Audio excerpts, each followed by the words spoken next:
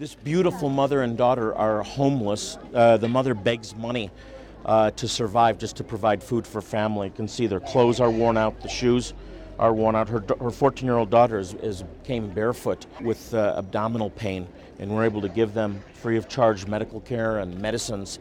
They're going to make them feel much better. I asked them if they have a home. They said no, they live outside and sleep on the church grounds outside the church.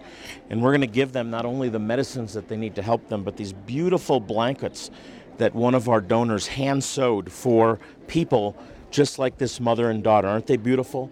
The heart with the Star of David. We're going to give you these.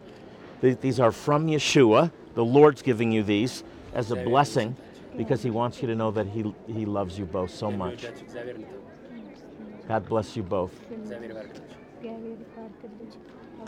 And thank you for making it possible for us to help needy Jewish people like this, not only with medicines and eye care and dental care, but with just very practical things like blankets. And it's cold at night here, and now they're going to be able to sleep a little warmer because of partners like you that have sent us here to help these Jewish people that may have been abandoned by the world, but not by the Lord.